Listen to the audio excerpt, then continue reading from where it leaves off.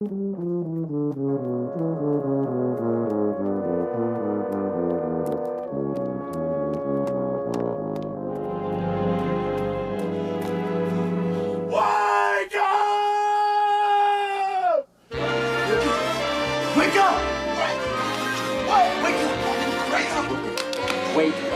Come on. Wake up.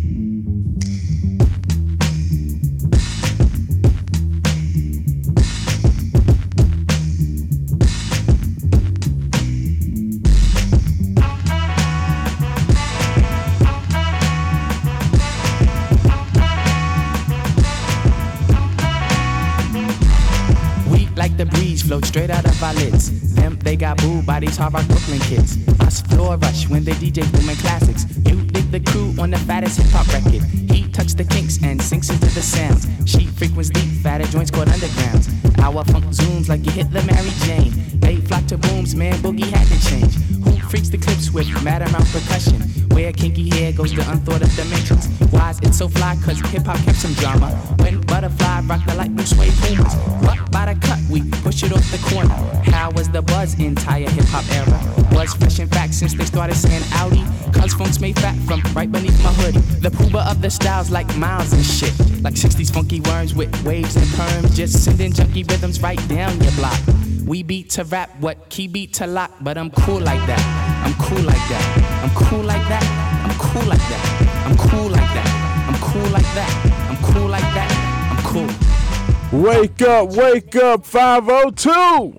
It is going down on a Saturday morning. 96.1 FM, 1450 AM. The Big X Sports Radio, WXVW. This is your boy Raashaan Myers for Wake Up 502. Here coming to you live from the palatial studios of WXBW over here in Southern Indiana. It is an absolutely perfect morning. Wonderful drive over. No clouds in the sky. It was just a nice, easy ride. No traffic. That's the way I like to get my morning started, man. And we're going to be with you for the next couple of hours talking all things sports. Very, very excited to be here. I will be joined by my esteemed colleagues a little bit later on. I do expect to have Haven Harrington in studio, and who knows, Joe Kelly may check in with us as well. Have a bunch of things to talk about, most of those things being in the professional ranks. A lot of NBA going on right now. I would love to talk, a bunch of things with University of Louisville athletics, both basketball and football, but I don't even know. Like, the only way I can confirm that Kenny Payne is still the coach of Louisville is because I know he's been at the Peach Jam on the sidelines, at least from a lot of the tweets and the people around basketball have confirmed is that, Kenny Payne is down there evaluating prospects at the Peach Jam. So good to know that he's still there, but it's kind of crazy. The man has literally not spoken a word to anybody in the media since the end of the basketball season. So, don't know much about him and what's going on with the Louisville basketball program outside of course, the basketball commitment announcements and things of that nature. But I have not heard or seen hide nor hair of Kenny Payne in a little while. Football is definitely different. Jeff Brom and the Louisville football team, get to see a lot of them. I definitely want to pick Haven Harrington's brains and his thoughts on the Top Gun promo that the Louisville football department put out, of course, on social media. I thought it was interesting. There was a lot of responses to that, and of course we also had the information that came out this week about Louisville football And of course college football just in general, talking about the teams and their predicted the teams that are predicted to be favored in their matchups. That was a lot of conversation as well, so I definitely want to get into that. Of course, we have Victor Webenyama. He made his NBA Summer League debut last night, taking on the Charlotte Hornets and Brandon Miller, the number 2 pick in the NBA draft. That was a very interesting situation, and of course the overreactions are everywhere. I wanted to see what some of these guys were going to look like early on, and it's been everybody always overreacts about summer league, especially when it comes to these prospects that just get so hyped up that we over analyze and kind of overreact to what we see out there, good or bad. There's so many things that go into what these young men are doing and what they're getting done on the court, that we just have to just chill out and relax. I do want to get into that. Dame Lillard, of course, some of the things going on with him and trying to force his way out of Portland, and not only trying to force his way out of Portland, but trying to force Portland into going to specific teams. We have this weird play-in tournament thing that the NBA is trying to get to. So we have plenty to talk about, plenty to get to. But I definitely feel like we should start. You know what? Since Haven Harrington is not here yet, this is what I'm going to do. I'm going to start with talking about the debut performance of Victor Webenyama. And the reason why I want to do that is because I do want to get Haven Harrington's thoughts on some of these football topics. So I always like to save the football topics until Haven gets there. That's just one of those things that, I decide that I feel is the best. So let's go ahead and get into Wemby, man. Let's talk about Victor Webenyama. Made his debut last night. Overall, the Spurs got the win, 76-78. But Victor, the big man struggled a little bit. I mean, he did. The stat line is not terrible. 9 points, 8 rebounds, 5 blocks, 3 assists. I mean, that's not bad. He had a +4 ± for the game. But, of course, everybody was just wanting to just analyze every dribble. People thought, with so much hype around the young man, I've heard, people talk about this is the best prospect since LeBron James. This is the best prospect that, that we've ever seen. So, of course, everybody thought that you were going to get the greatest player to ever lace up tennis shoes coming out there, and they thought that he was going to come out and just dominate game one. Well, I'll say this. I liked what I saw last night. Now, the shooting was difficult. I mean, Victor was 2 of 13 from the field, 1 of 6 from 3. So that, definitely struggled shooting the ball, struggled with some of the ball handling situations where he was trying to tack off the bounce, not understanding that, especially in this league versus what he faced over in Europe, the teams are a lot more explosive athletically. So he's going to have to fix some of those things. But the things that I did like his ball handling per se, in terms of being able to dribble the ball without and take his man one-on-one. He looked good doing that. Where he came into trouble was as he was dribbling, he would over-dribble. So, in the NBA, they always say you need to get anywhere you're going to go, you need to get there in 2 or 3 dribbles. They say that's kind of the maximum, is that you have to get somewhere 2 to 3 dribbles tops, and then, get into your move or create to pass the ball or get your shot off. He's going to have to learn that.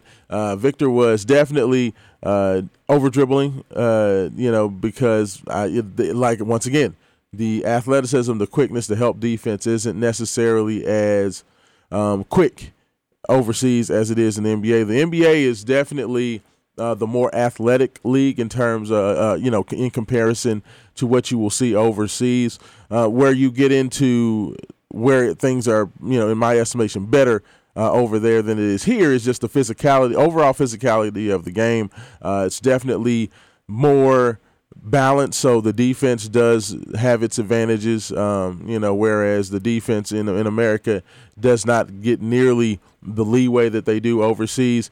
So I do think the physicality is there and the skill set of the guys, the more balanced game in terms of inside-outside. And I do think that makes for a better, more well-rounded player.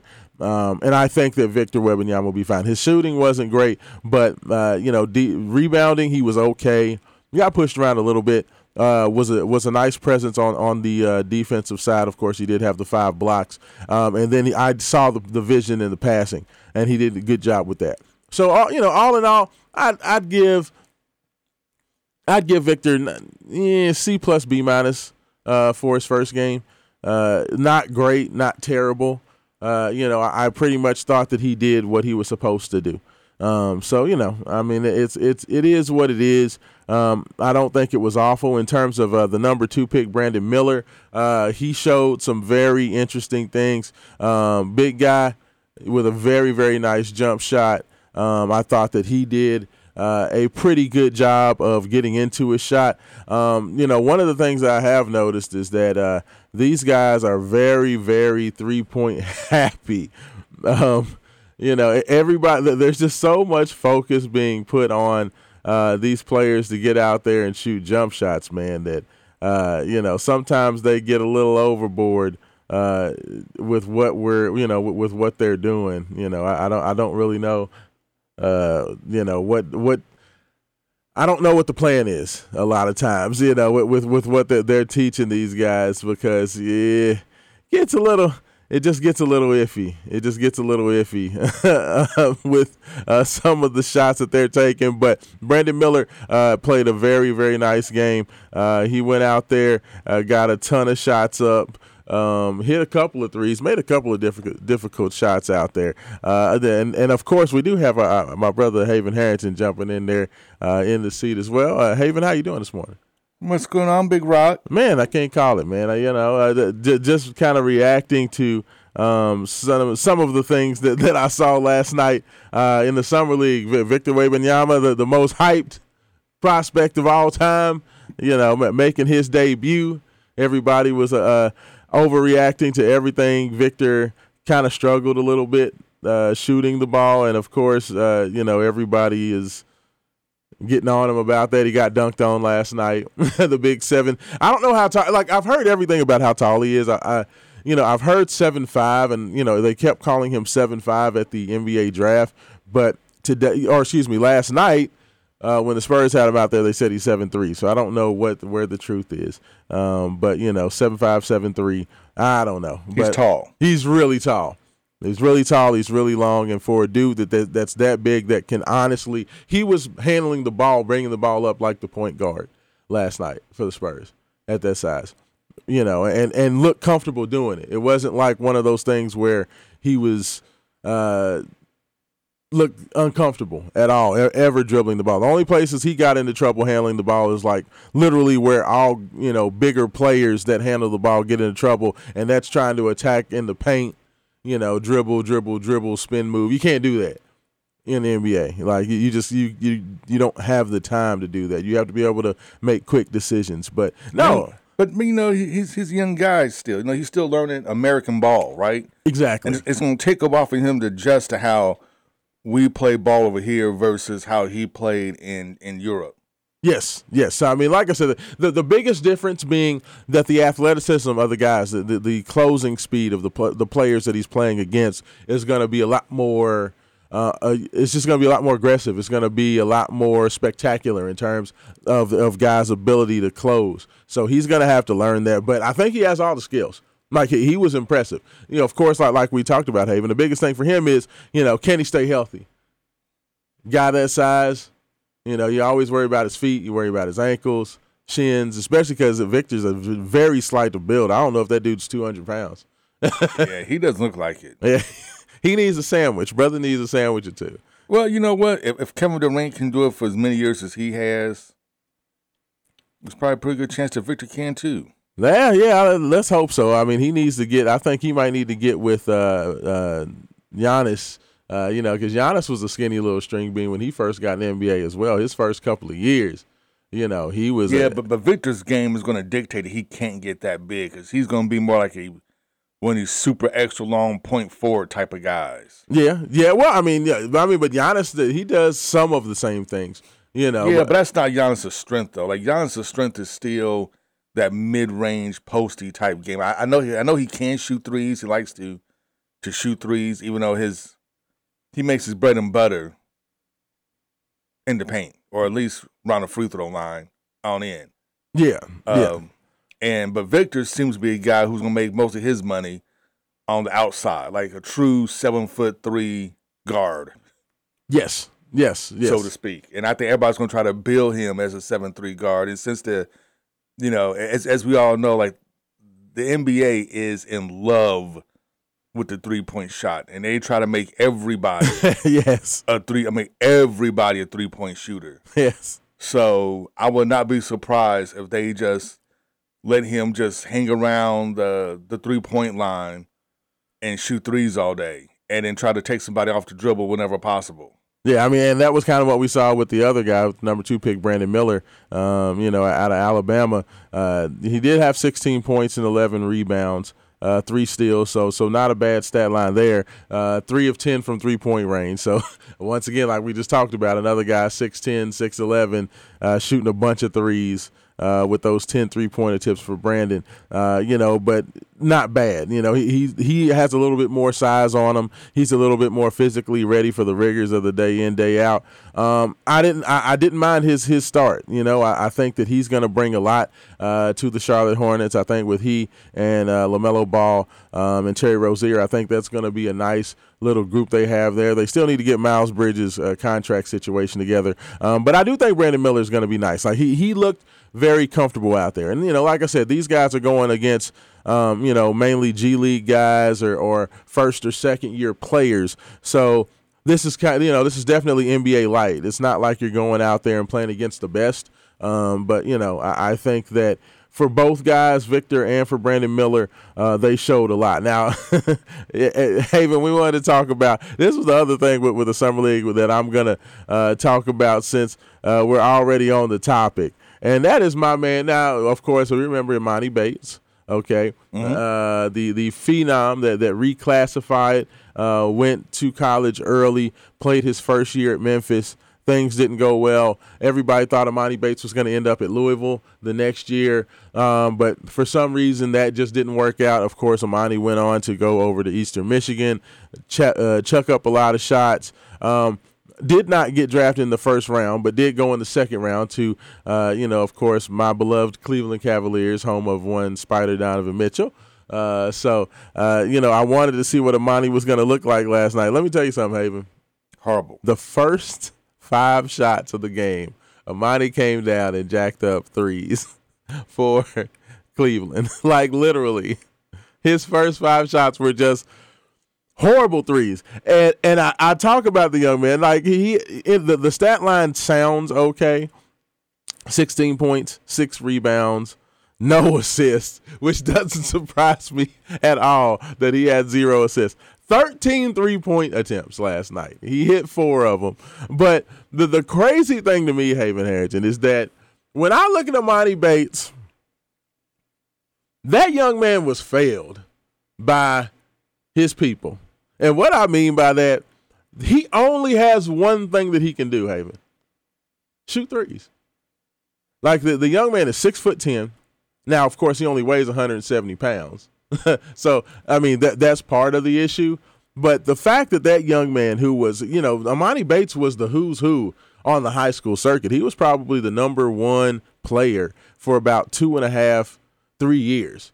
We heard about Imani Bates. We heard about him being the next Kevin Durant. I heard about him being the next big thing for so long. Of course, a super hype prospect. But I really wasn't sure why NBA people fell out on him so badly and why he struggled so badly at Memphis and Eastern Michigan.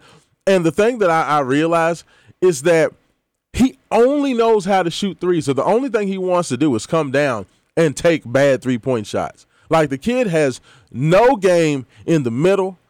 He can't get into a pump fake and step in and shoot a 18, 20-footer. He has no low post game or low post footwork as a 6'10" guy. Like, I don't understand how you can have a player that has that much ability and that much potential, and you don't get him ready to play basketball. Like, to me, that was the biggest thing that stood out. It wasn't even about how Amani played, because I think that he's going to have an opportunity to be all right in time. Like, I don't know if he'll be ready to play for the Cleveland Cavaliers anytime soon because of the limitations of his game. But for you to have a kid that has that much talent with his size and speed and quickness as a 6'10" guy, how you failed him that horribly that he can't do anything except shoot threes. Well, because, I mean, unfortunately, that is most of the NBA today, right? Like, when you watch the NBA, and I understand right now NBA is just like baseball was a couple of years ago, where it's all about analytics. Yes. Where everybody threes and layups. Yes. Where everybody comes down and, they analyze everything to death. And it was like, you know what? If you just take number threes, that equals this many mid-range jump shots, and it makes more sense just to shoot three-pointers and take guys off the dribble and get layups, because that's what analytics say, wins games. Well, somebody needs to tell those nerds, first of all, the two teams that made the NBA Finals were two teams that pretty much had all their success in the mid-range and in terms of passing the ball and not focusing on threes. When you talk about Jimmy Butler's a mid-range player. Jimmy Butler's a guy who makes most of his money attacking the basket and then shooting shots in that 18 to 20-foot range. Nikola Jokic, even though he's a big guy who can shoot threes, he was only shooting 1 or 2 or 3 three-point shots a game. But most of his money was made attacking the basket, working in the mid-range, either passing or shooting the ball, hitting little floaters, things of that nature. Same thing with, Jamal Murray.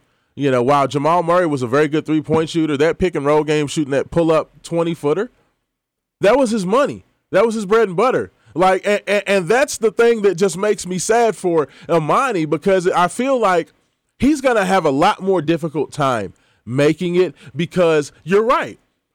People see the Steph Curry highlights. People see Klay Thompson hitting all these threes, and we've gone so far towards everybody wanting to come down and jack up these 3-point shots, and we've forgotten how to play basketball. I mean, like you can watch entire NBA games, and the majority of shots are behind 3-point line. Well, I mean, I'll say this. That does happen with certain teams, but the teams that are successful, if you watch the Lakers when they made their run, LeBron's not out there jacking up a bunch of shots. Where's Austin Reeves and those guys making their money? While even though they can shoot the ball, all that stuff is created off handling the ball, attacking the basket, and then kicking out to shooters. You have to have a balanced game. Like, if you don't have the ability to put the ball on the deck, Andrew Wiggins was a young man who came over, had some of the same issues early, where he didn't understand the value of being able to handle the ball and to create off the bounce to be able to set up the ability to get a shot. Like, just the balance of the game. The thing that just made me so sad about watching Amani Bates was the fundamentals of the game, of what it takes to be, because those things haven't changed. Like, you have to have a counter punch. Steph Curry doesn't just come down and jack up the ball, okay? He has the ability to set up what he does by moving off the ball, by attacking the basket, by doing those other things to be able to get you into good shots. Like, basketball is still basketball. It hasn't changed. It hasn't changed. The things that make you successful still make you successful. You have to have a well-rounded game. And the fact that Amani Bates, a kid that had every advantage, he had everybody around him. He had all of the support system around him. And to watch that kid have such a limited game, it just made me sad. You know what I mean? It's just like, wow, are we serious? I mean, yeah, but you understand, that's what, if you look at a lot of people teach the game, they're telling them, hey, look, if you want to make it in the NBA, you got to be able to shoot threes. You got to have a nice 3-point percentage. That's what everybody does. They were trying to get Ben Simmons to shoot threes. He can't shoot, and he's a horrible shooter. Yeah. And they try to stick him on a 3-point line. Well, and the fact that Ben Simmons couldn't shoot kind of messed up the rest of his game, because he came in as a much better player when he wasn't worried about shooting threes. Yeah. Like, it's so ingrained that you have to be able to shoot the ball that now Ben Simmons can't do anything. Well, it's not just shoot the ball. Let's get it right. It's not just shoot the ball. you have to be able to shoot threes. Yes. In particular, like the 2-point game, it's like if you look at basketball today, especially NBA basketball today, the center position is almost a dead position. Yeah, no, yeah. It's like almost, and that's one of the reasons Joker's able to dominate so much because nobody can play center. Absolutely. There's nobody to defend that position anymore. I mean, yeah, you have some tall guys down there, but they're mostly forwards. Yeah. Who rotate to play center, who occasionally rebound, who's trying to kick the ball out and shoot threes themselves. So you don't have a true center anymore in the league. So once you get a true center, they dominate because who can stop them? Yeah. No, I agree with you. I mean, it's crazy some of the issues that guys have with the fundamentals of the game, man. It just for players of that ilk and players that have that much intensity, you would think that they would have more focus on getting those, getting the fundamentals. And speaking of the fundamentals, a young man who came out there and dominated, and I'm not surprised at all, the darling of the NCAA tournament, and the Kansas State Wildcats, Mr. Marquise Noel, made his debut for the Toronto Raptors. And even though Marquise Noel is 5'7", 5'8", something like that, a little bitty guy, 17 points, 5 assists, 3 steals on 6 of 12 shooting, 4 of 6 from 3. And you know why his numbers look like that, Haven? Because the kid knows how to play basketball. He can shoot the 3. He hit 4 of them. He hit as many threes as what Amani Bates did on the 7 less attempts. And you know why? Because he knows how to play. He knows, because it's not about just being able to shoot. It's about shot quality. Now, shot selection, exactly. Spacing the floor. Those types of things matter. Shot quality. It's not about just coming up and how many times you can, get your hands in position and throw that thing up towards the basket. and that's a young man that I am very excited to see what he can do for the Toronto Raptors. Return of the short guy to the league. The little man. I mean, has been a little man in the league since Muggsy Bogues and those guys. Yeah, I mean, Marquise Noel. I mean, you had the little guy from Eastern Michigan, Earl Boykins. He's probably the last little guard. He was kind of right after Muggsy Bogues did his thing. You know what I'm saying? Of course, you can go way back with Spud Webb, but it's kind of like Spud Webb's, Muggsy Bogues, Earl Boykins. And nobody else. And Earl was probably around 5'6", 5'7". And then there hasn't really been any. So Marquise Noel's going to be the next one. If you look at the NBA right now, just how, everybody values size and length and all the measurables. Yes.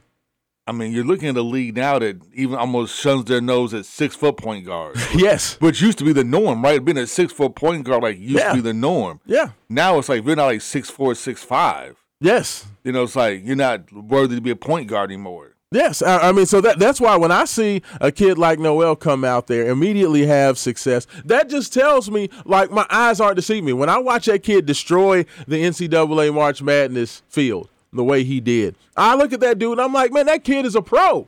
He should be playing in the NBA, and I know that the chips were stacked against him because he's so small, because NBA guys just don't want to see players that size play. For whatever reason. I understand that they may be limited in terms of defensively what they can do because of their size, because there are bigger guards out there. But I mean, if you can play ball, you can play ball. So I am definitely cheering that. That's my son has adopted the Toronto Raptors as his new kind of surrogate team because he loves Marquise Noel and he loves the guard out of Kansas, Grady Dick. He feels like a lot of people made fun of him, especially because of his suit selection with his ruby red slipper suit that he wore at the draft, and just kind of people. Anytime you see kind of a white shooting guard, everybody kind of first of all talks about him. The man should have started in Blades of Glory with that suit of his.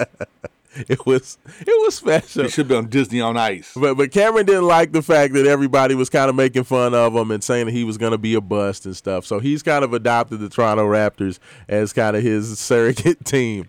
So, I'm sure he's going to be excited to see that, especially Marquise Noel getting off the way he did. So, it was interesting things going on in the NBA Summer League. I am a big basketball guy. Everybody knows this. So anytime I get an opportunity or a chance to watch those guys get out there and just play, it's fun.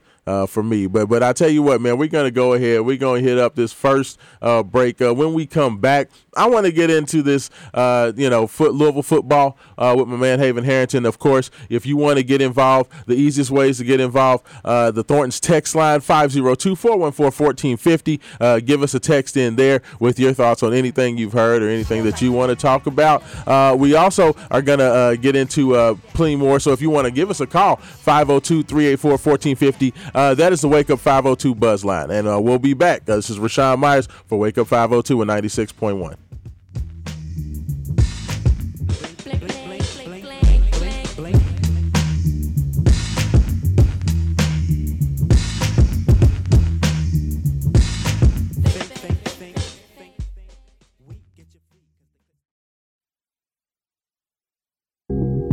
What's up? This is Tajay of the Mighty Souls of Mischief crew. I'm chilling with my man Festo, my man A+, and my man Bo. He's dope. And right now, we're just maxing in the studio. We're hailing from East Oakland, California, and sometimes it gets a little hectic out there. But right now, we gonna up you on how we just chill. Dial 7 digits, call up Bridget, her man's a midget. Plus she got fringe, yo, I can dig it. Here's a 40 swig it, it's frigid. I got him chilling in the cooler, break out the ruler. Damn, that's the fattest dog I ever seen. The weather's heat in Cali, getting weeded makes it feel like Maui. Now we feel the good vibration. So many females, so much inspiration. I get inspired by the blunts too. I'll front you. If you hang with the punk crew, I roam the strip for bones to pick. When I find one, I'm gonna take her home and quickly do this. I need not explain this. A+ is famous, so get the anus. Hey, miss, who's there? I'm through there, no time to do hair. The flicks at 8, so get straight. You look great, let's grub now. Or rub down some flavor. Later, there's the theater. We in the gut, the cinema was mediocre. Take it to the crib so I can stroke her. Kids get broke for their skins when I'm in close range. And welcome back in. This is Wake Up 502, second segment of the show. It's going down. A little Souls of Mischief for you. 93 until. Love that. That's one of them classic bangers. Here live in the studio, Raashaan Myers, Haven Harrington taking care of you this morning. A lot of texts coming in. Of course, if you want to get involved as well, text in 502-414-1450. That is the Thornton's text line. Make sure you check out any of the 98,642 local area Thornton's locations. Get gas, get grub, get goodies, get slushies. Anything else you need, they got it. I'll tell you what, the Thornton's out on Blank & Baker Parkway, Haven. And I know this is an aside, but if you go out 64, you get off on the Blank & Baker exit, and you head south. And there's a Thornton's right there, right across the street from McDonald's, or right next door to McDonald's. They have the best donuts. Like literally, like I'm not playing. I'm telling you, if you get there early in the morning, because I used to work out there on Blank & Baker, okay, and I used to go over there and get 2 donuts every morning, which is helped me put on a freshman 15. Even though I wasn't a freshman when I first started working out there, but they have the best donuts. So I'm telling you, go out to Thornton's, they'll take care of you. But I do want to go ahead and get in to this conversation. It was earlier this week. A lot of people had a lot of conversations about this. Haven Harrington discussing the upcoming college football season. It was information that was given to us by the great football pontificator himself, Mr. Brett McMurphy, tweeted out. He says the number of games projected as favorites in 2023 via @_Colin1. Colin Wilson does a power rankings. Okay, or power ratings, and the teams that came across with to be scheduled as the favorites or listed as favorites in all 12 of their games. There was only 5 of them: Alabama, Georgia, Michigan, Washington, and your Louisville Cardinals. And of course, the internet melted when they saw that Louisville is scheduled to be favored in all 12 of their games, at least by this guy's power ratings.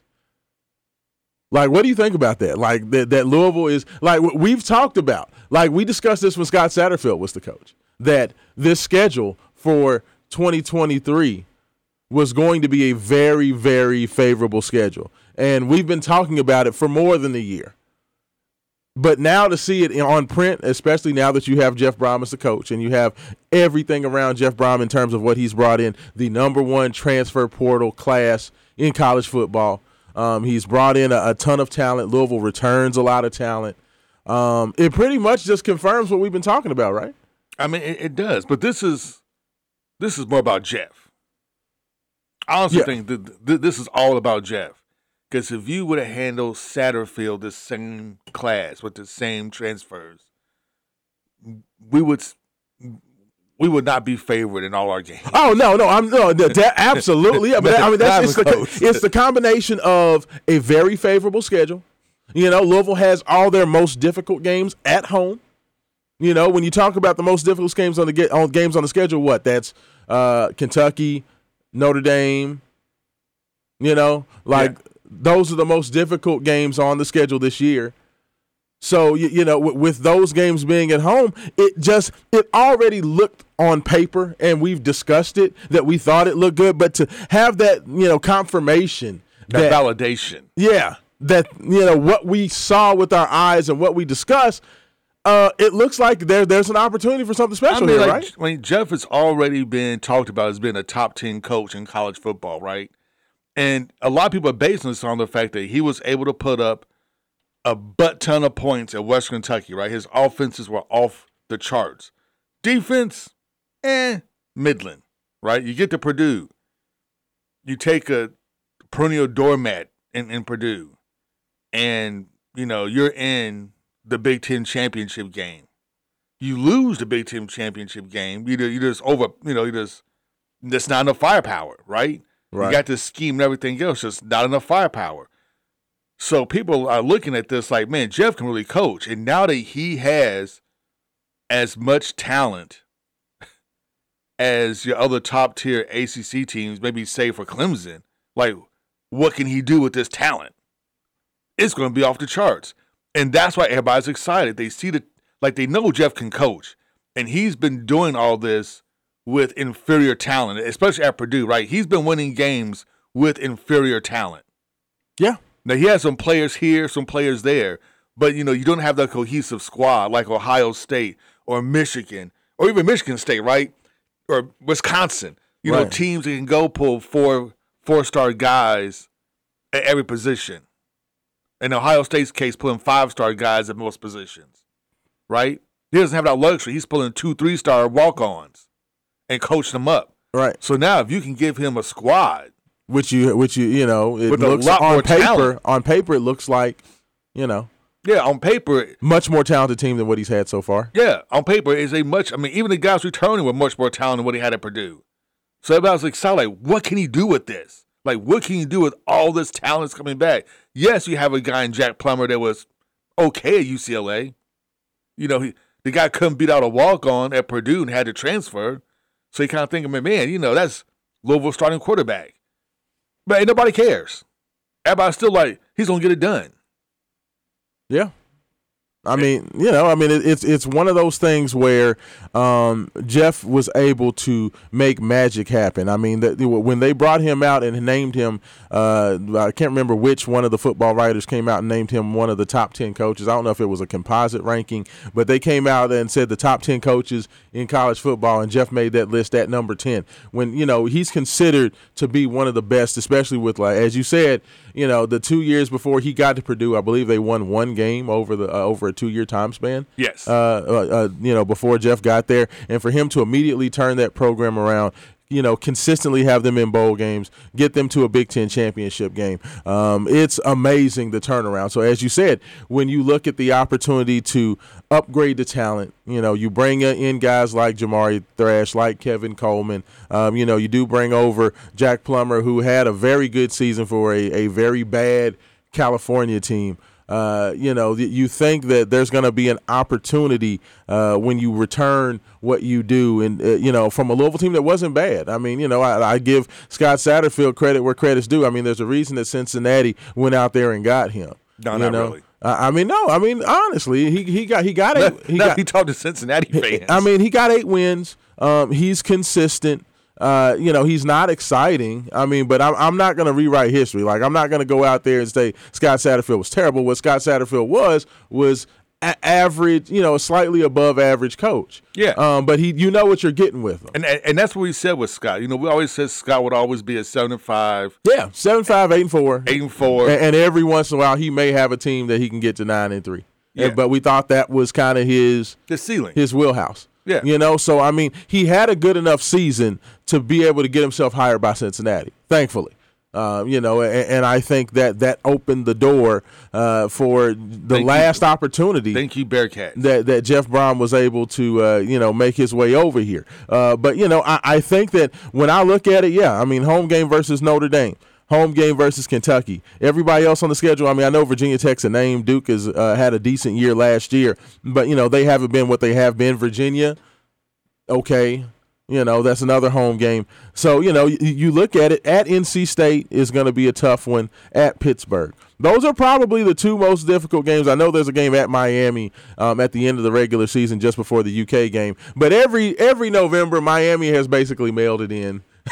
For every year for the last 18 years. It was like 2000. By the time Miami gets into to November, they're usually horrible. So not really worried about the at Miami game at the end of the year. So I do look at the Pittsburgh and NC State games are definitely the most difficult games, along with that home game versus Notre Dame. Like that 3-game stretch right there, right in the middle, from September 29th to October 14th. That's going to be Louisville season right there. At NC State, home versus Notre Dame, at Pittsburgh, in my personal opinion. I think that those are going to be their 3 most difficult games. Those are going to be their 3 games that they have the biggest opportunity to lose.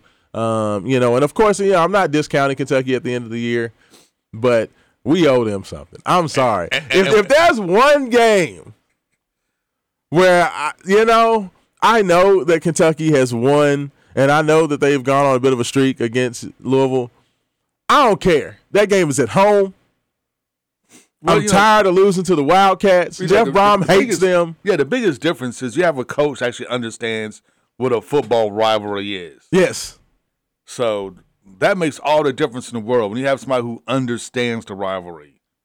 Satterfield never quite got it. Like, he never understood what a football rivalry was.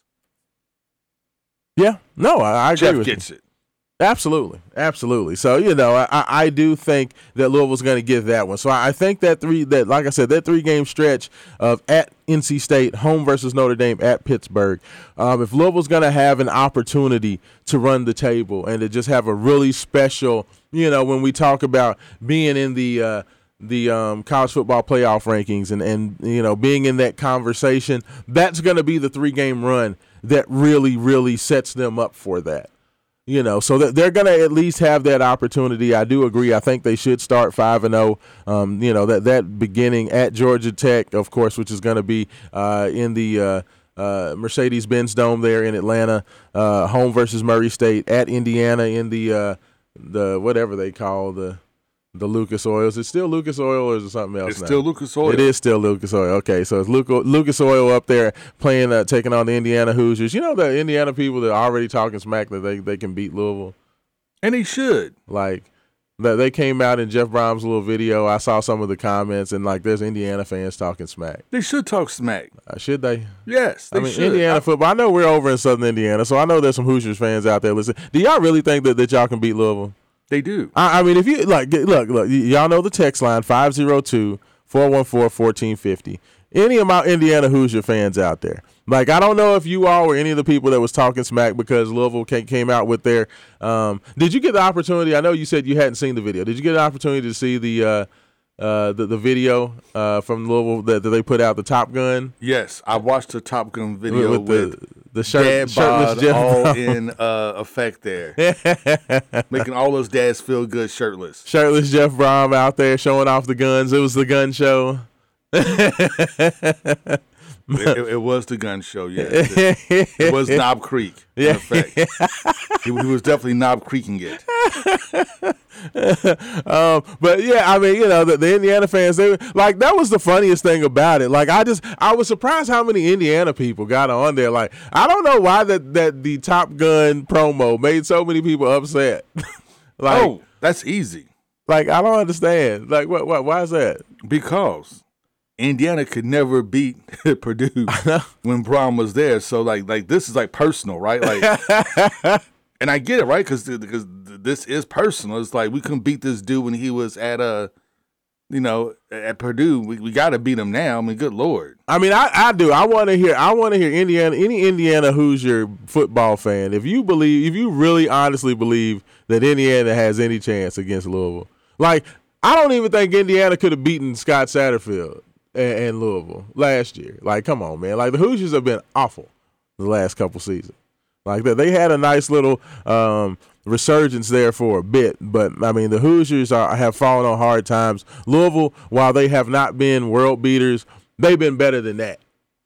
I'm just saying, but I did think that was funny that they were talking smack about the video. I liked the video. I thought it was cute. I thought it was pretty good. I mean, I thought it was maybe just like 30 seconds too long, but it's all good. It was what it was. It was a nice little spoof. People like the Top Gun movie. Top Gun Maverick's actually a very good movie, contrary to what my buddy Trevor Kelsey. The Flash is not a very good movie. The producer for the during Flash the week is horrible. The Flash is terrible. Oh yes. Wow. Just well, don't. I did like Top Gun. I thought it was a good movie. I was entertained by it. So coming off the heels of watching that movie, then seeing the Louisville promo, I thought it was okay. But I do think, just getting back to the Louisville football conversation, we've continued to talk about Jeff Brom has an opportunity for a special season out of the box. I know that a lot of people have been very apprehensive to go past that 8-4 plateau because, of course, a coach coming in his first year, you don't want to put too much pressure on him. And just the simple fact that Louisville, as we've talked about, they've only had 2 10-win regular seasons in their history. So, when you get afraid to start really going out there on a limb, but when you see Brett McMurphy's tweet and he talks about a team having the ability to be favored in every game or all 12 games, it does get you excited. It is confirmation and validation, as you said, Haven, that there's an opportunity for a special season. Now, not to be far behind, you do got to give a shout-out to UK. I know I said that I feel like we owe them one, and Louisville's going to get that done in the last game of the season, but Kentucky's set to be favored in 9 games, according to this guy as well. So he thinks that UK will be favored in at least 9 games in an expanded SEC. Of course, coming up next year, you got to think that this is going to be Kentucky, maybe their last big chance for like a great season. They do add Texas to the schedule next year. We kind of talked about the scheduling a couple weeks back. So at least, according to Mr. Colin Wilson, UK is going to be favored in 9 games. So they're going to, and that's one of those games not being Louisville, obviously, because Louisville's he has Louisville favored in all 12. So he believes that Kentucky's going to have a chance to do some things. If you're Kentucky and you have a 9-win regular season, that's a big year for them. And a big year for the Cats, and that also means that if Kentucky comes into that last game and they're 8-3. No, they'd be they'd be 9-2. Yeah. They would be coming into that last game. If Kentucky comes into the last game 9-2 and Louisville's 11-0, good Lord, could you imagine the 2 top 25 show? Yeah, that'd probably be 2 top 15 teams.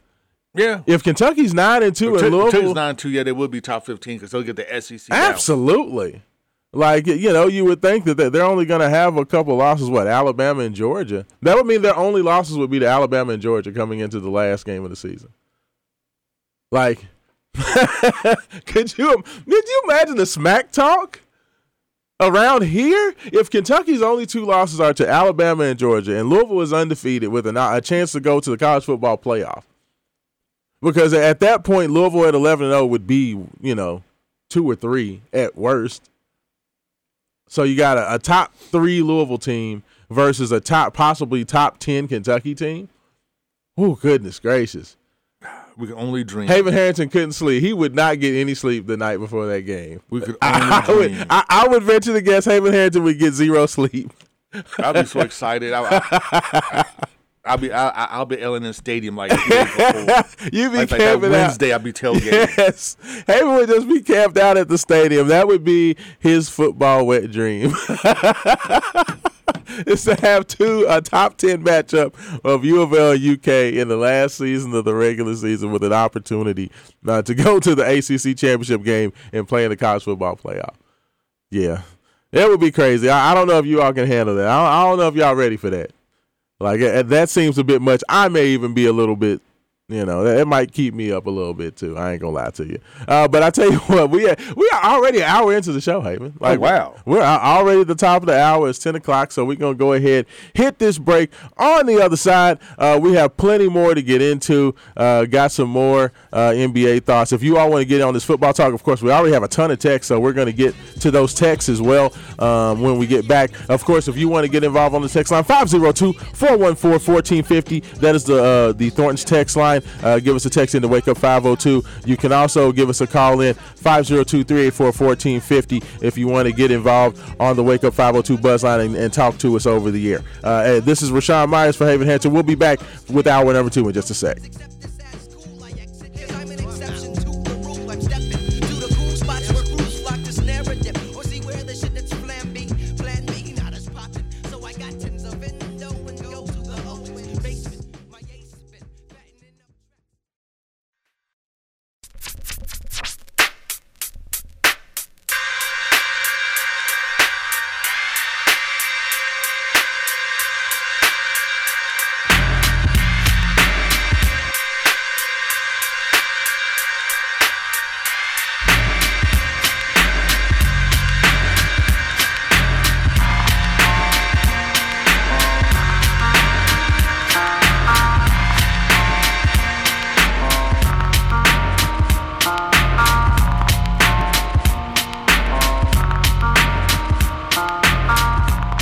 And welcome back in hour number 2. Wake Up 502, Raashaan Myers, Haven Harrington taking care of you here live. WXVW 96.1 FM, 1450 AM.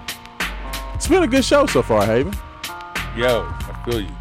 I mean, anytime you hear this beat, like, can you just like keep from bobbing your head? You know what I'm saying? It's well, you know what? If you're a hip hop head, no, you can't. Come on now, But if you're probably born 2000 up, you're probably like, huh, what? yeah, you don't know. You ain't feeling that. You know what I'm saying? I feel sorry for you because nowadays your music is trash. I'm just playing. I always tell my son his music sucks all the time. I feel like it just makes me like the old man, but You are the old man. It's fine. You're definitely the old man. I tell you what, man, before we got a ton of texts to get to, so definitely appreciate you guys. Continue to text those in 502-414-1450. But right now, we're going to go to the Wake Up 502 buzz line. That is 502-384-1450 if you want to get in next. But we got a man Jay has on the line. Jay, how you doing this morning? Good morning. Hello. What's shaking? Yes, sir. Good morning, sir. I'm doing. Good morning. How you doing? I'm doing fine, sir. Beautiful. What you got for me? Man, it's a lot going on, sir. Oh yeah. Sports is the number one package in the world right now. It's better than drinking Kool-Aid. It is in fact better than drinking Kool-Aid. Yes, sir. Man, just around the corner, you got college ball coming around the corner. Up the street, you got NFL up the street. Before all that, you got a little summer league, NBA going on right now. You got Major League Baseball. I love it for the world. I mean, where else do you go and just love sports right now in 96.1? It doesn't get no better than that with Shawnee Haven. Oh, Nope. yeah. Well, you're right, it doesn't. I'm telling you, man, like there's a whole lot going on. Like what me and Haven were talking about before you got on the line, Jay, was just the conversation that, there was like one sports broadcaster that said that he felt Louisville was going to be favored in all 12 of the games. Every game. Yeah. That's correct. That's exactly right. And I thought that was kind of interesting, right? That think that Louisville's going to, like, we've been talking about how, Louisville has a chance, but, you've been saying that, that they've been talking about Jeff Brom, get ready, buckle your seatbelts. Well, hey, like, do you think Louisville is going to have a chance to win them all, Jay? Man, you know what, Raashaan, one thing about, life itself is about season. Everything that has a season. Yeah. Including sports, including, football, basketball, whatever. But I think this might be the season, man. Absolutely. He did a very good job in the transfer portal. He did a very good job at that. And I just think this, Haven, and I talked about it earlier, last month or so, that I think Louisville will come out of there, man, at least 10-2, I suppose. Yeah, I mean that seems like the most likely of outcomes is 10-2, because Notre Dame is going to be tough. Like, let's not get it twisted. They've been one of the best teams out there. Marcus Freeman, after a kind of a tough start there at Notre Dame this first year, last year for Notre Dame, they finished really strong. I think he was 0-3 to start the season, and they finished at like 8-3 or 9-3 or something like that. So yeah, I mean they're going to be a tough. That's going to be a tough game. They got UK at the end of the year, which that's always going to be a tough game. Then they got a couple road games at Pittsburgh, at NC State. So, it's not going to be easy. But, hey, if you got a shot, you in the game, right? You better believe it. Raashaan, what's so funny about the Summer League? It is some of the, it's about the Summer League. And some of these kids are jacking the ball up like open a can of peanut butter and jelly. Yeah. And Monty Bates was putting them up last night, wasn't he? He was good. My. Yeah. You 16, you don't even go down low to the post. No, they don't even know what the post is. They have no idea. Wow, amazing. Yeah, unbelievable. Yeah, I don't know, Jay. I'm not off shooting all them threes all the time. So yeah, I'm not a fan. I think they need to get a little bit more balanced. I like to put booty on them. Hey, man, back it up, man. Hold up, man. You know what I mean? Oh, yeah. Hey, you got to put that back. If you got that backside, that gets it done, right? You know what I'm saying? Yeah, that's that Moses Malone game. Hey, dude, leave the late Moses Malone alone, man. Hey. It's interesting, too, that 2024, Sean, that Kobe Bryant name popped up again. Yes. Kobe's going to be on the cover of 2K24. Absolutely. I will own that Black Mamba edition. I'm telling you, I know Kobe is like my favorite of all time. You know what I'm saying? He is number one in my heart. And the number one Laker of all time. He's number 2 Laker of all time. I saw Haven Hansen looking at me through the glass. Everybody knows Kobe Bryant is the number 1 Laker of all time. He's number 2 Laker of all time. Wow, Haven. A solid number 2. Oh, here this guy goes. Hey, Magic is still the best Laker of all time. Magic is the greatest Laker. I don't care about Kobe's stats. I don't care about his numbers. You don't care about his championships. I don't care about his 70-point games. Yeah. I don't care about none of that. Don't care about 82. Magic changed everything when he created Showtime. You just like the fact that Magic wore fur coats to games. That's all you care about. He's Showtime. Yeah. I mean, that is the Lakers have been trying to get back to Showtime since Magic retired. I mean, they have. I mean, but Kobe. But none of them guys lead the NBA in scoring. Doesn't matter. He's Showtime.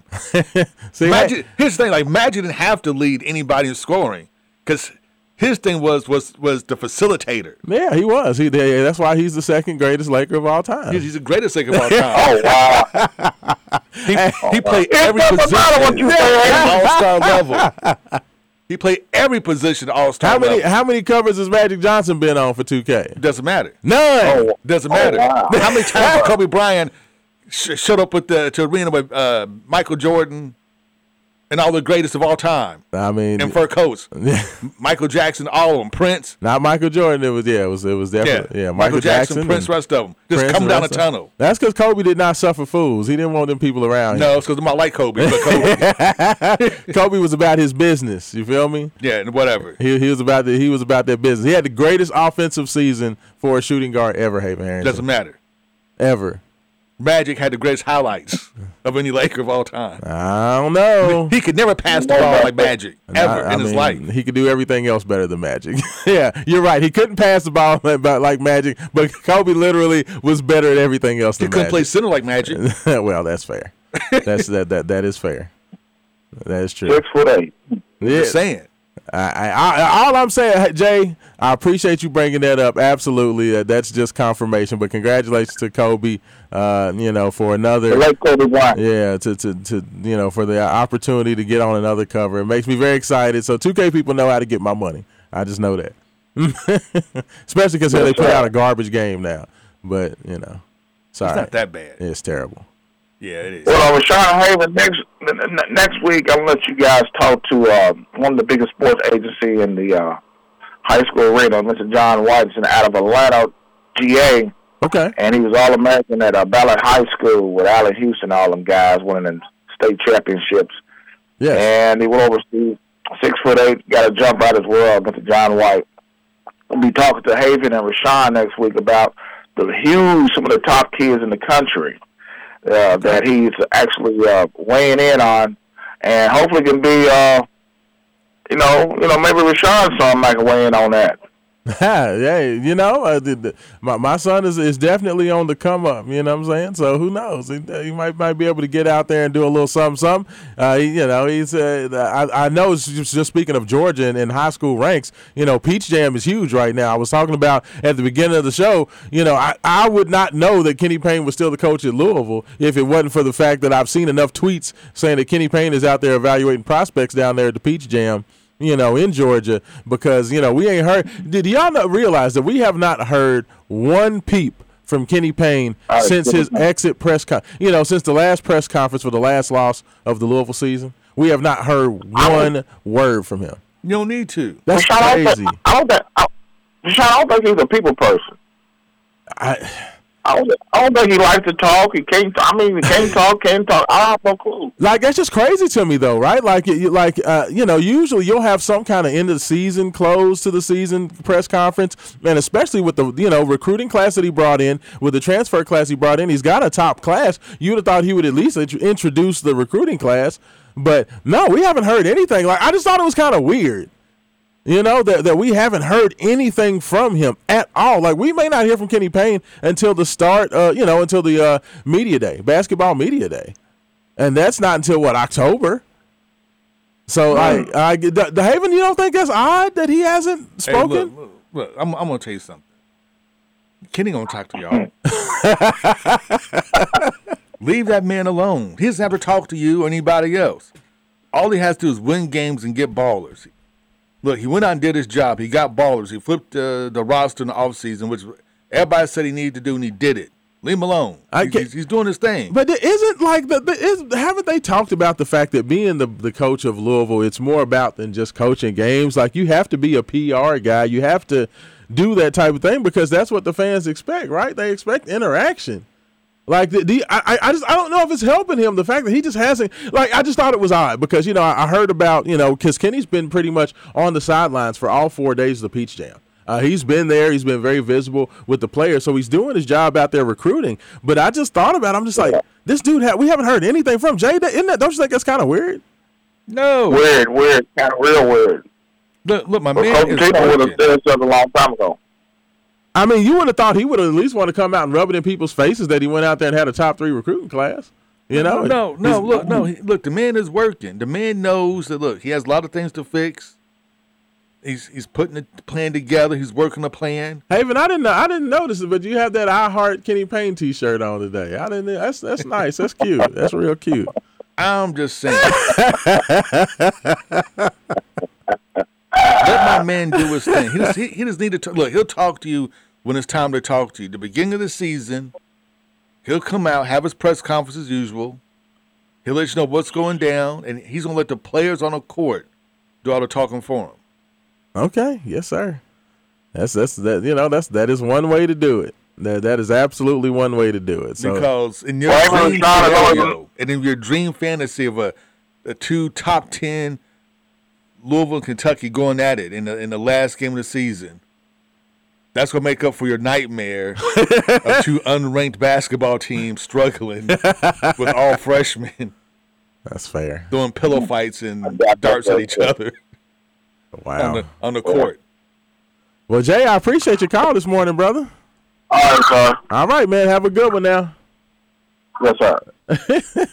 Jay has always checking in, man. Hey, but it just was odd to me, Like I'm not happy or sad about it. I think that he definitely. You would just think that public relations is a very important thing, trying to sell the program coming off a very difficult season, and I feel like trying to ignore it, act like it didn't happen, act like you don't need to talk about it or something like that. I don't know what good that does the program. So I would like to hear from him at least a little bit.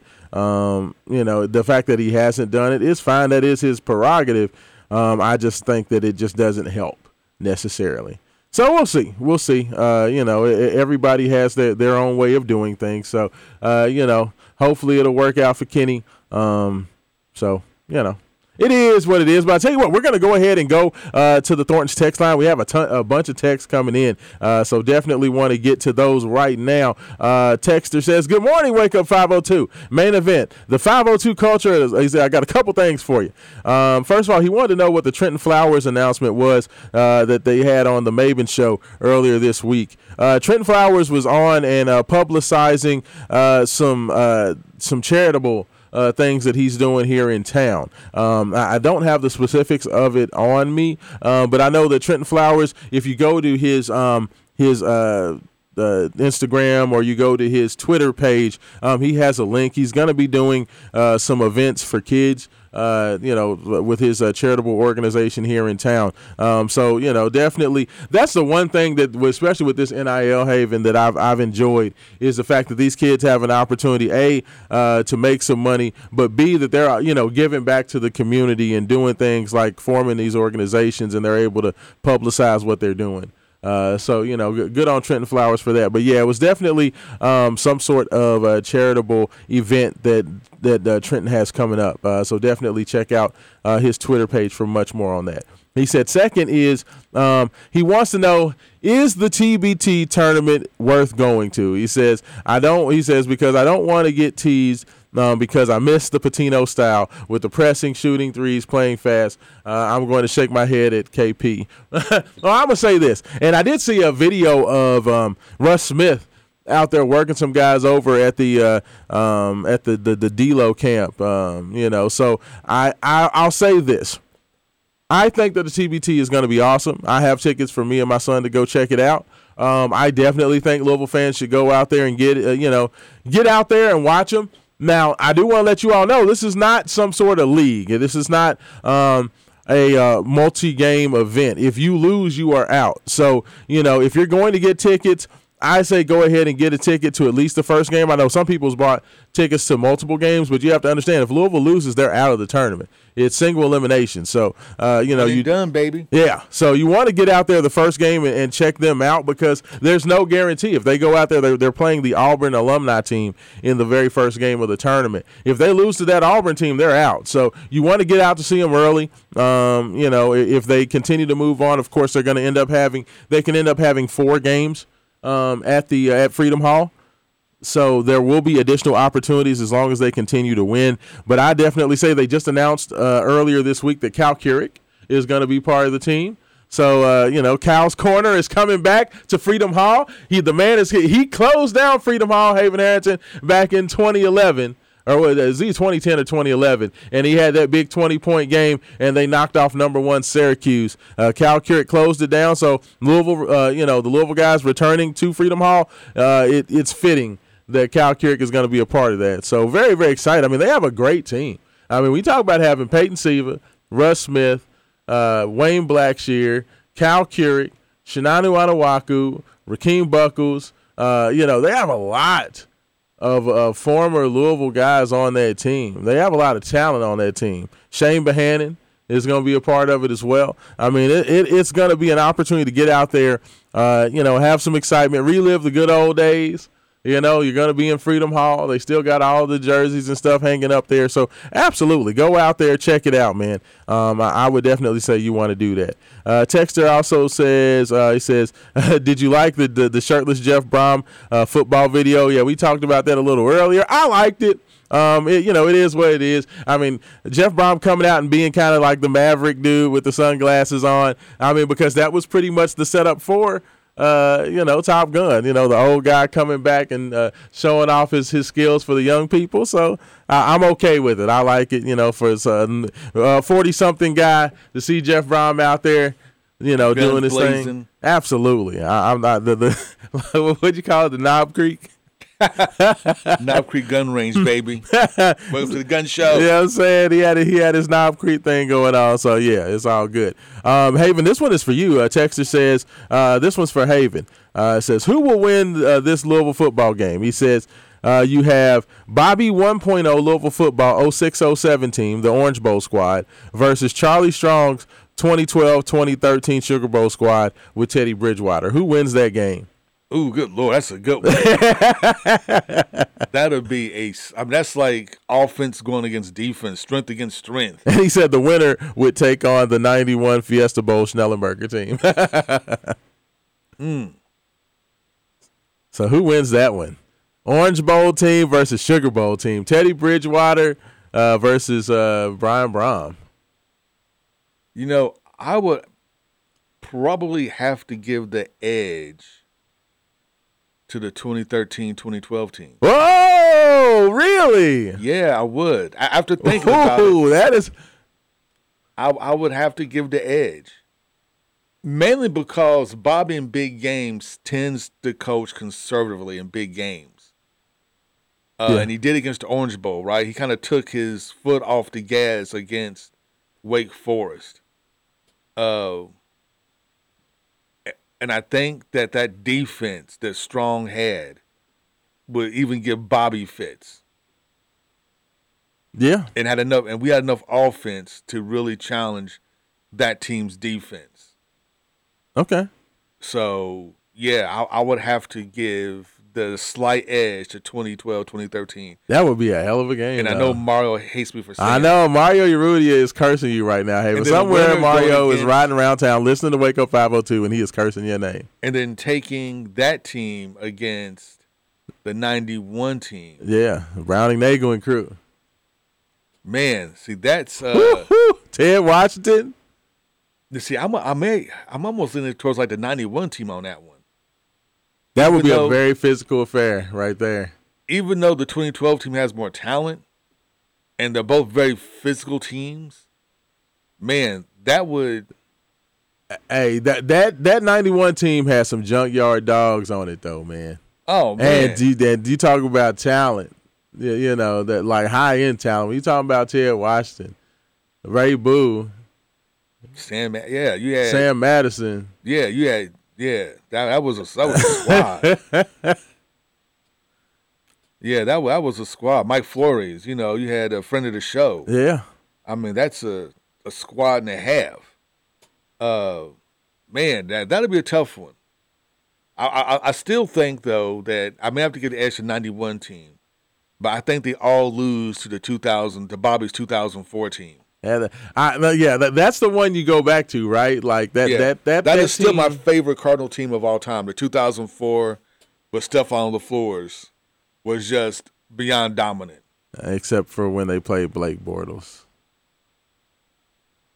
That's 2012. No. Who was it? No, that was the game they lost to. Who did they lose? Miami. No, it was the Miami team. Yes, Devin Hester. That was Devin Hester, right? That's right. That's when Bobby kicked the punt off the team because he's talking about the. No, that was the Teddy Bridgewater team lost to Blake Bortles. Right. Both of those teams lost. Who was the quarterback for Miami in that game? What's that Dorsey. kid? Yes. Dorsey. No, Dorsey wasn't the Dorsey one. Was it no, him? it was the kid that transferred into Miami. I can't think. I can't remember that guy's name. I do remember that the Devin Hester kick return because, of course, I was at the game. And the drop interception from Kerry Rhodes. Yeah, Kerry Rhodes dropped it, but I can't remember the kid's name. It was the transfer. He only played, I think he may have transferred in from Ohio State. He was only there at Miami for 1 year.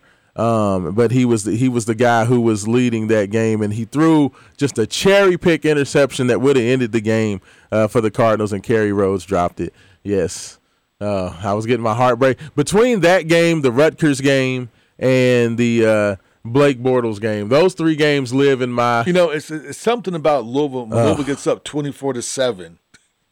About that score, Eesh. We just lose it. Yeah. That just brings up sad memories. We going to break, Haven Harrington. That just made me sad. Why we have to talk about them games? But yes, I still think the 2004 squad. That 04 squad, yeah.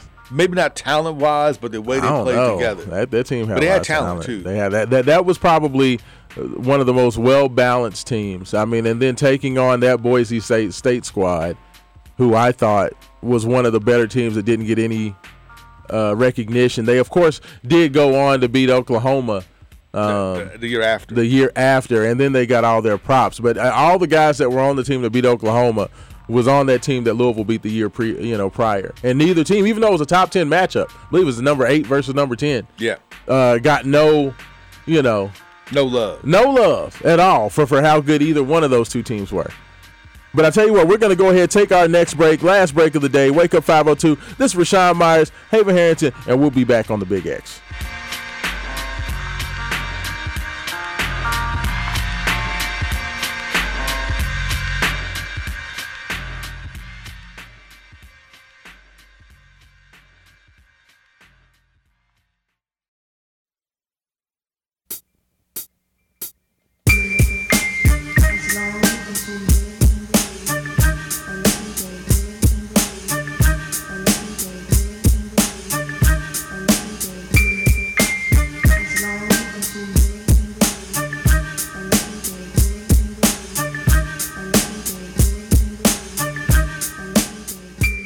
And welcome back in to Wake Up 502 on this beautiful Saturday morning here in the Ville. Raashaan Myers, Haven Harrington taking care of your last segment of the show.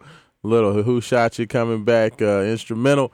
Notorious B.I.G., one of my favorites of all times. And we are back. Haven Harrington, I wanted to ask you about this and see what you thought about it. The NBA announced earlier this week that they are going to do an in-season tournament. They've announced that for some reason, about 2 months into the NBA calendar, sometime around, sounds like right around Christmas time, they're gonna host a single elimination tournament during the NBA regular season, and they're gonna crown a champion, give out a trophy and everything for NBA teams to play in this. Like, what do you like? What I've never really heard of anything like this in American sports, to where you literally, just, especially in professional sports, where you just play a tournament out in the middle of the year, like not even the middle of the year, kind of the first third of the year. Oh, sorry about that. Let me tell you. I guess it works better if your microphone's actually on. Go ahead. Say again. Sorry about that. I guess, I don't know. To me, that sounds more like a load management festival about to take place in the midseason. Yeah, like who's gonna play in that? Oh, I mean, he's all the backups. It's like the best 6-man tournament. Like it's very weird to me. Like I've never heard of having a tournament in the middle of the. I don't know what purpose it serves. You know? I know who's not going to play in it. LeBron James. Oh, hey, the LeBron people would try to use that tournament. If LeBron won a mid-season tournament, they would probably try to put that on his resume of why he's better than Michael Jordan. He won the mid-season tournament. He's gonna load. No, he will load manage that like crazy. What is with you in the load management? I have no idea what you're saying. Load management. It says load management, but I have no idea. No, it's the load seating at the Louisville football games. And yeah, and load management for. Like NBA. I just don't.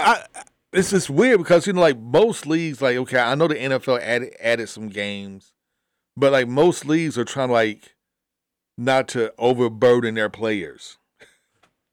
Yeah, and they're saying that the stats and the wins go to their towards their regular season record, but I just don't know why. What's the purpose of the tournament? What do you win? Better playoff seeding, maybe? Yeah. Are they trying to spice up like the All-Star season or something? Yeah, because I remember they used to for the baseball, for the baseball playoff, it used to be that the winner of the All-Star game got home, that league got home advantage in the finals, in the World Series. Like, I remember they did that for a few years. Like, do you think, would that be something that would interest you? Like, if the winner of that tournament, whoever won it, that their league would get home court? Like, I would still rather have the rest and rest my body. Yeah, but like that's just me. If it was up to me, I would like, no, I'm going to sit this one out because, yes, having that home court advantage would be dope in your first playoff game if you make it to the playoffs, whatever. But still, it's like, why do I want to play any extra games? Like, why do I want to? Put that's a stress and strain on my body when I need to save it for the playoffs when it's really going to matter. Like if they said that the winner of the play-in tournament got home court throughout the playoffs, like that would be the only thing where I could see where teams may actually try to play it. Like if they said you're going to have home court throughout the playoffs, then that would be like the only way that I would see guys taking it seriously. Like other than that, like why would you? And would a mid-season tournament dilute your playoffs, considering that you already had like a quote-unquote playoff-style format earlier? Well, I mean, I guess it wouldn't because it's only going to be apparently a single elimination, so it's going to be like set up like the NCAA tournament. It would basically just be playing it down from the round of 32 and just seeding all the teams and then just playing it out one game at a time. And, of course, in the NBA, of course, it's single elimination, anything can happen. But how many teams try to lose on purpose because they don't care and want the extra days? Oh, the Spurs would absolutely try to lose on purpose. Like Popovich would like. Yeah, we're done. He would play his third string guys. If he had third string, play all the G leaguers. Yeah. Hey, guess what? You guys get a 1-day contract. They would literally just have the Silver Stars play their game. It'd be just like the dunk contest in the NBA where they give those guys those 1-day contracts. Yes.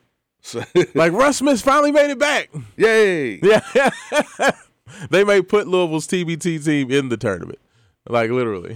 Give them all 1-day contracts for somebody. Like, I don't know. I just don't know what the NBA is trying to achieve by doing it. That's the only thing about it. I don't know what you get out of it. I don't know why anybody would care about it, why the players would care about it. It just, I know they said that somebody said they just want to see these games go on so they can hear how Charles Barkley makes fun of whoever wins the championship, while they're handing him the trophy, what he's going to say about him. I mean, I just very odd NBA. I don't get it. I don't know what you're trying to do. They said they're trying to steal some buzz back from football because in the dead of winter, as you're getting ready for Christmas time, it's kind of all about football and what they're doing. So this is the NBA's opportunity to try to steal back some attention. It's not going to happen. Yeah, I just don't see the NFL is the NFL. You just have to live with it. Yes. I mean, it is what it is. No, I totally agree with you. I don't get it. But I digress.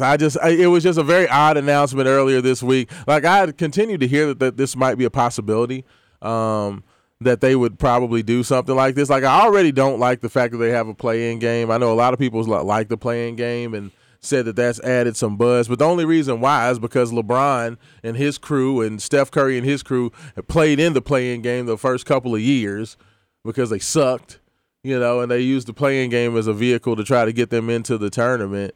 Into the playoffs. But, I mean, outside of that, do we really care about the play-in game? Like, you're playing the number 9 and number 10 teams versus the number 8 and number 7 teams. Does anybody really care about that? It all depends. Some years they do. Like this year, everybody paid attention. Everybody cared. Yeah, they did. And the teams that played in actually did pretty well once he got in. I mean, the Miami Heat made it all the way to the championship round, coming out of the play-in tournament. So, I mean, I don't know. The NBA is always they seem to me, it just makes yourself more gimmick. Like, to me, you get less credibility by adding a mid-season tournament. It's like we don't take ourselves seriously as a league, so we're just going to do goofy stuff. Yeah, now, the mid-season tournament sounds kind of minor league-ish. Yes. You know what I mean? That's like a very minor league-ish. AA or AAA type deal. Because, that a lot of teams just won't care. Yeah, nobody's playing in that. I guarantee you Kawhi Leonard's not going to play. It's hard enough to get him to play in regular season games as it is. Zion will not play. No. No. He'll be off somewhere making bad decisions. Yes. But not in that game. Ben Simmons will not play. Oh, no. Yeah, no, you can go ahead and count it down. No, absolutely not. But the last NBA note I did want to get to today, besides the play-in term, is Damien Lillard. Okay, now, of course, earlier this week, Damien Lillard came out. He made the announcement that he wanted to leave Portland. He asked Portland to go ahead and, make him available to other teams. But the only problem, he only wants to play for the Miami Heat. And since making the request to be traded, the Damian Lillard people have gone on like this rampage of trying to basically threaten other teams from getting involved in the situation, saying, well, if Damian Lillard gets traded to any other team, he's not going to want to play there, and he's not going to want to go there, and he's really going to hate it, and he's not going to want to be there. But the problem is this, Haven Harrington. Damian Lillard is a very, very good player. The Miami Heat aren't really offering anything. From what I understand, the Miami Heat is offering Duncan Robinson, Tyler Hero, and like 2 second-round picks for Damian Lillard, a guy who just came off leading the NBA in scoring. And of course, the Portland Trailblazers are wanting to get their value, right? And they should. Absolutely. I mean, Damian Lillard's a great player. He might be the best point guard in the NBA right now. So you're talking about an elite high-level player, and Portland wants to, take care of their franchise and get value for their guy. And, Lillard's crew, first of all, asking for the trade and requesting trade, which is fine, but to then basically say, I only want to go to this specific one team, that takes away all Portland's bargaining power, doesn't it? Yeah, and from Miami's perspective, yes, they would love to have Damian Lillard, but there's other moves they can make to further strengthen their team. The Heat have tons of options. Lillard painted himself into a corner, and the Trailblazers can accept that deal. This is, like you said, it's one of the best point guards in the league. You're not going to take Tyler Hero and somebody else and Duncan Robinson, like really, and 2 second-round picks. People in the NBA hate second-round picks. Nobody wants that. I mean, it just to me, it seems like this is going to end up, I've heard that they've talked about other teams getting involved and trying to add assets to be able to make this thing happen, going to, the route of maybe a 3-team or a 4-team deal or, even bigger, trying to make this happen. Like, if I'm the Trailblazers, I'm going out there and I'm going to find the best deal possible. Like, I'm not going to paint myself into a corner. I appreciate Dame and I appreciate what he's done for the team and for the franchise, but I'm going to have to trade you, brother, wherever I can get the best value. Like, when you get 4 first-round picks for Rudy Gobert, when the Utah Jazz are able to make that trade and get players and 4 first-round picks, like, I'm not settling for less than that. If you're going to make a Rudy Gobert trade for that type of deal, then I'm not trading Dame Lillard for any less. And why would you? Yeah. He's a much better player. Absolutely. I mean, come on. Not even close. Yeah, I don't know. I mean, it's just Dame and they should have just kept their mouths shut and, try to get the deal done behind doors because, I think they just did Portland a disservice by trying to force it out because it's going to end up – there's going to be somebody's feelings is going to get hurt and there's going to be bad blood somewhere. That's just kind of the way. And plus the thing was, not only are you talking about a guy who has a lot of value, did you realize – I didn't even realize this.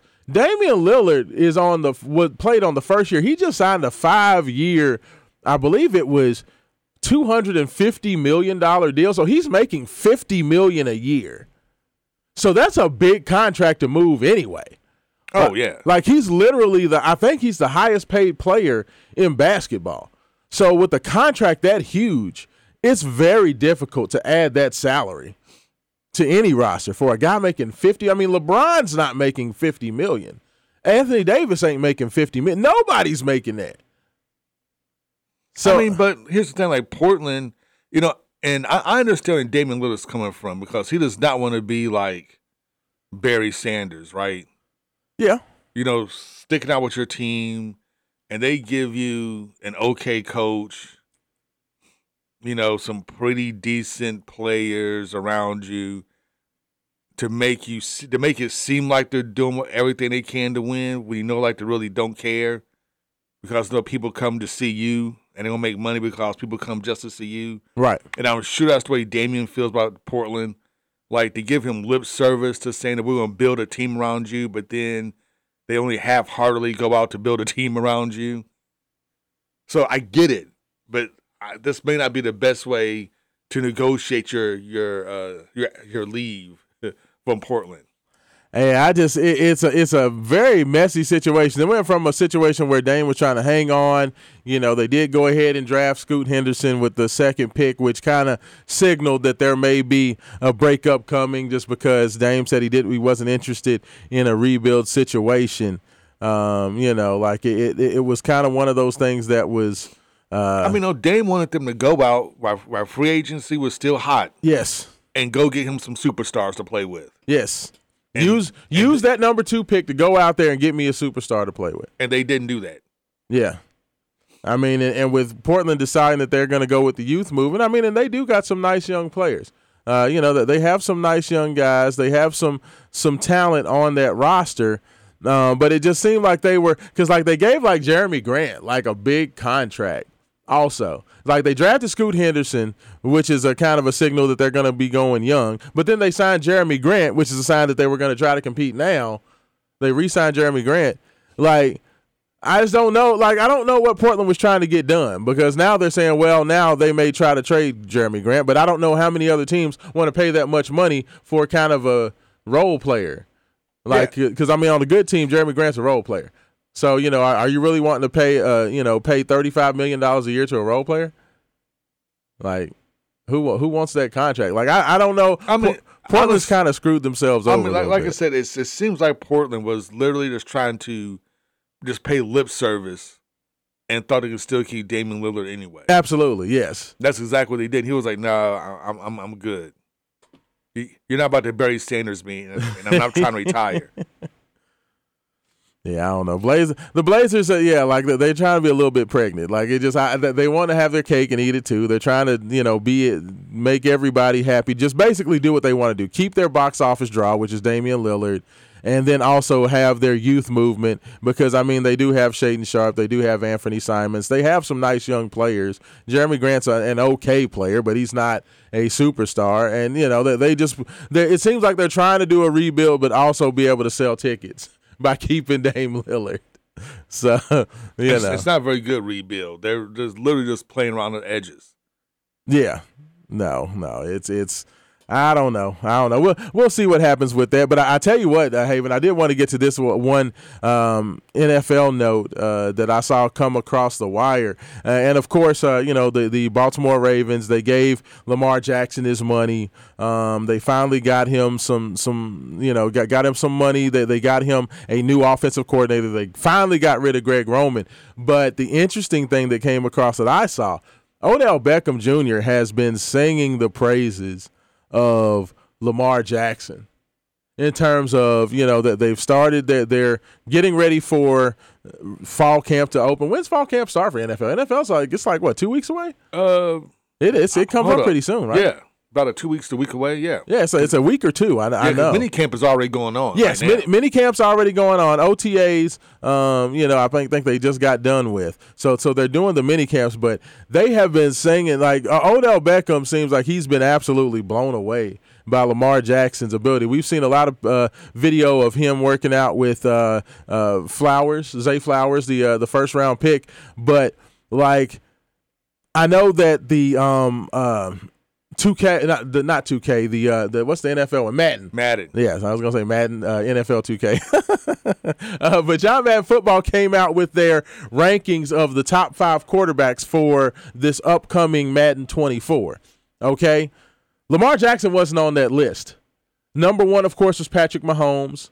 Number 2 was, of course, what's his name? Joe Burrow up in Cincinnati. Number 3 being Josh Allen.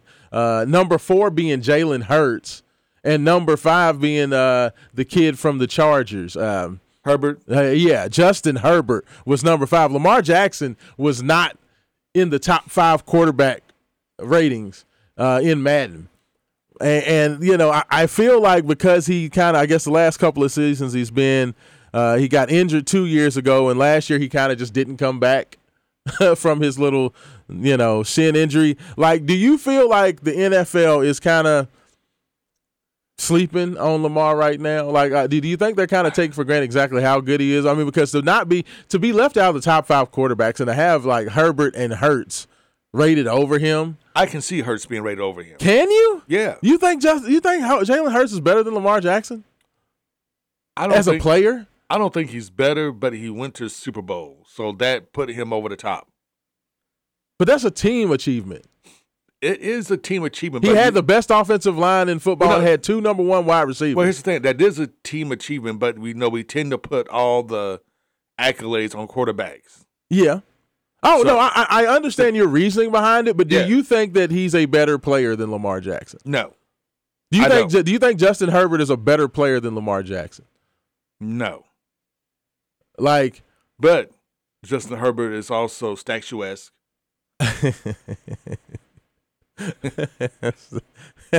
and is your prototypical NFL quarterback. He has the look. And he's your prototypical NFL quarterback. Like, I can understand the arguments for Josh Allen. I can understand Allen. Burrow. I can understand Burrow. I get it. Mahomes, obviously. And absolutely, I can understand Mahomes. But those other two, I feel like that's disrespectful. I think you can make an argument for Jalen Hurts, but you can't make an argument for Justin Herbert. I mean, Justin Herbert better than Lamar Jackson? No. Are we serious? No. I mean, Lamar's doing it with tight ends. So Lamar was like literally throwing the tight ends. Yes. His entire career. And the worst wide receiving core in the NFL for like the last 4 years. Yeah. And no offensive line. I mean, so I say all that to say it's very interesting, you know, hearing Odell Beckham and his praise for Lamar and just being kind of blown away with just how good he is and some of the things he can do. I feel like this is kind of going to be one of those Empire Strike Back seasons for the Ravens. Like, yeah, we're going to make y'all remember exactly who we are. Like, Lamar has a lot of motivation to go out there and play well. I think that he has a lot of incentive, and that was just kind of the most recent thing to where I really feel like people are sleeping on the Ravens. I thought the Ravens had a great offseason. I don't really think they understand just how bad Greg Roman was as an offensive coordinator. The man should have been fired 3 years ago. My thing's like I still don't think people know how to take Lamar Jackson just yet, because he's been in such a run. Like, even though technically Josh Allen runs a lot more. And Lamar's been one of the best passing quarterbacks in the NFL since he got into the NFL. Yes. But let's just ignore the fact that he's been one of the best passers in the NFL. But the thing is, like, when he runs, he's just so electric. I think it just takes everybody's breath away. Like, watching him, like, fake everybody out and, like, run past people. Like, Josh Allen runs like Bo Jackson, right? Josh Allen's one of those guys. He's Bo Jackson. Let's not say speed. Bo Jackson. Let's say, can we say John Elway? No, because Elway. Josh Allen reminds me more of a John Elway. Like Bo Jackson. No. Okay, no. But I say he runs like Bo Jackson. I mean, like, Bo used to always run over at least one person per game. I mean, but let's not use Bo Jackson. Okay. Like, he's too like Bo Jackson's like my favorite. Like, being a Raiders fan, dude, like, it's disrespectful saying Josh Allen runs like Bo Jackson. How about this? How about Earl Campbell? As a power style, like he's a power. All right, like he's a power quarterback. Yes, runner. You know, or like Will Levis when he ran over like Louisville. Yeah, that's fair. But I just couldn't go with the Bo Jackson. I just that all right, it's gone too far. Yeah, okay. It's too much. But you know what I'm saying? He's a power runner, right? Yes. Like he doesn't run around anybody. He likes to run through guys. Yes. And Lamar's like Gale Sayers. Yeah, sweetness. Walter Payton. More like Gale Sayers. Even though I know Gale Sayers before your time, and actually he's almost like before my time, so I barely remember as Gale Sayers. I've only seen like highlights of him. Yes. But he just kind of glided across the field, right? Yes. It wasn't like he was running. He was just kind of just gliding wherever he wanted to go. Yes. And it was like super shifty. It was like that's Lamar Jackson. And it was a much more exciting style of running. And people just get so excited and enamored when he takes on off, they forget that he's actually a great passer. Like I said, he's literally been one of the best passing quarterbacks in the league since he got into the league. And I think having Zay Flowers is going to make all the difference in the world. They're only the second team, Haven, to ever have 5 first-round wide receivers on one roster. It's only the second time that's happened since like 91. I believe it. Like, so, I mean, they have everything they need. Yes, I know Nelson Aguilar was kind of a bust, and, a lot of these guys were not as good as billed. But, when you talk about Zay Flowers, you have Rashad Bateman, you have Odell Beckham Jr., you add in Aguilar. You got a lot of talent. Actually, I expect Zay Flowers to be the best out of all of them. Really? You think he's going to be better than Odell? Odell has been saddled with injuries. I mean, Odell and Rashad Bateman, those two guys got to stay healthy, right? Yeah, but they haven't proven they can stay healthy. That's the thing. And if you look at Odell's production, it's like really dropped off the past couple of years. Some of that could be because who was throwing the ball to him, at Cleveland. But his production has dropped off a lot since he left the Giants. So we'll see what happens. We will see what happens. Absolutely. No, I definitely agree with it. I'm just telling y'all sleeping on them. Madden people, y'all better come correct once the season starts and the Ravens come out and start whooping everybody's tail. If he's still rated lower than Justin Herbert, I'm on y'all. You're going to be calling back. I'm going to send you a tape of who shot you. Quit sleeping on the Ravens. Lamar Jackson, the comeback. 2023-24. It's real. For Haven Harrington, this is Raashaan Myers. This is Wake Up 502. And we out of here.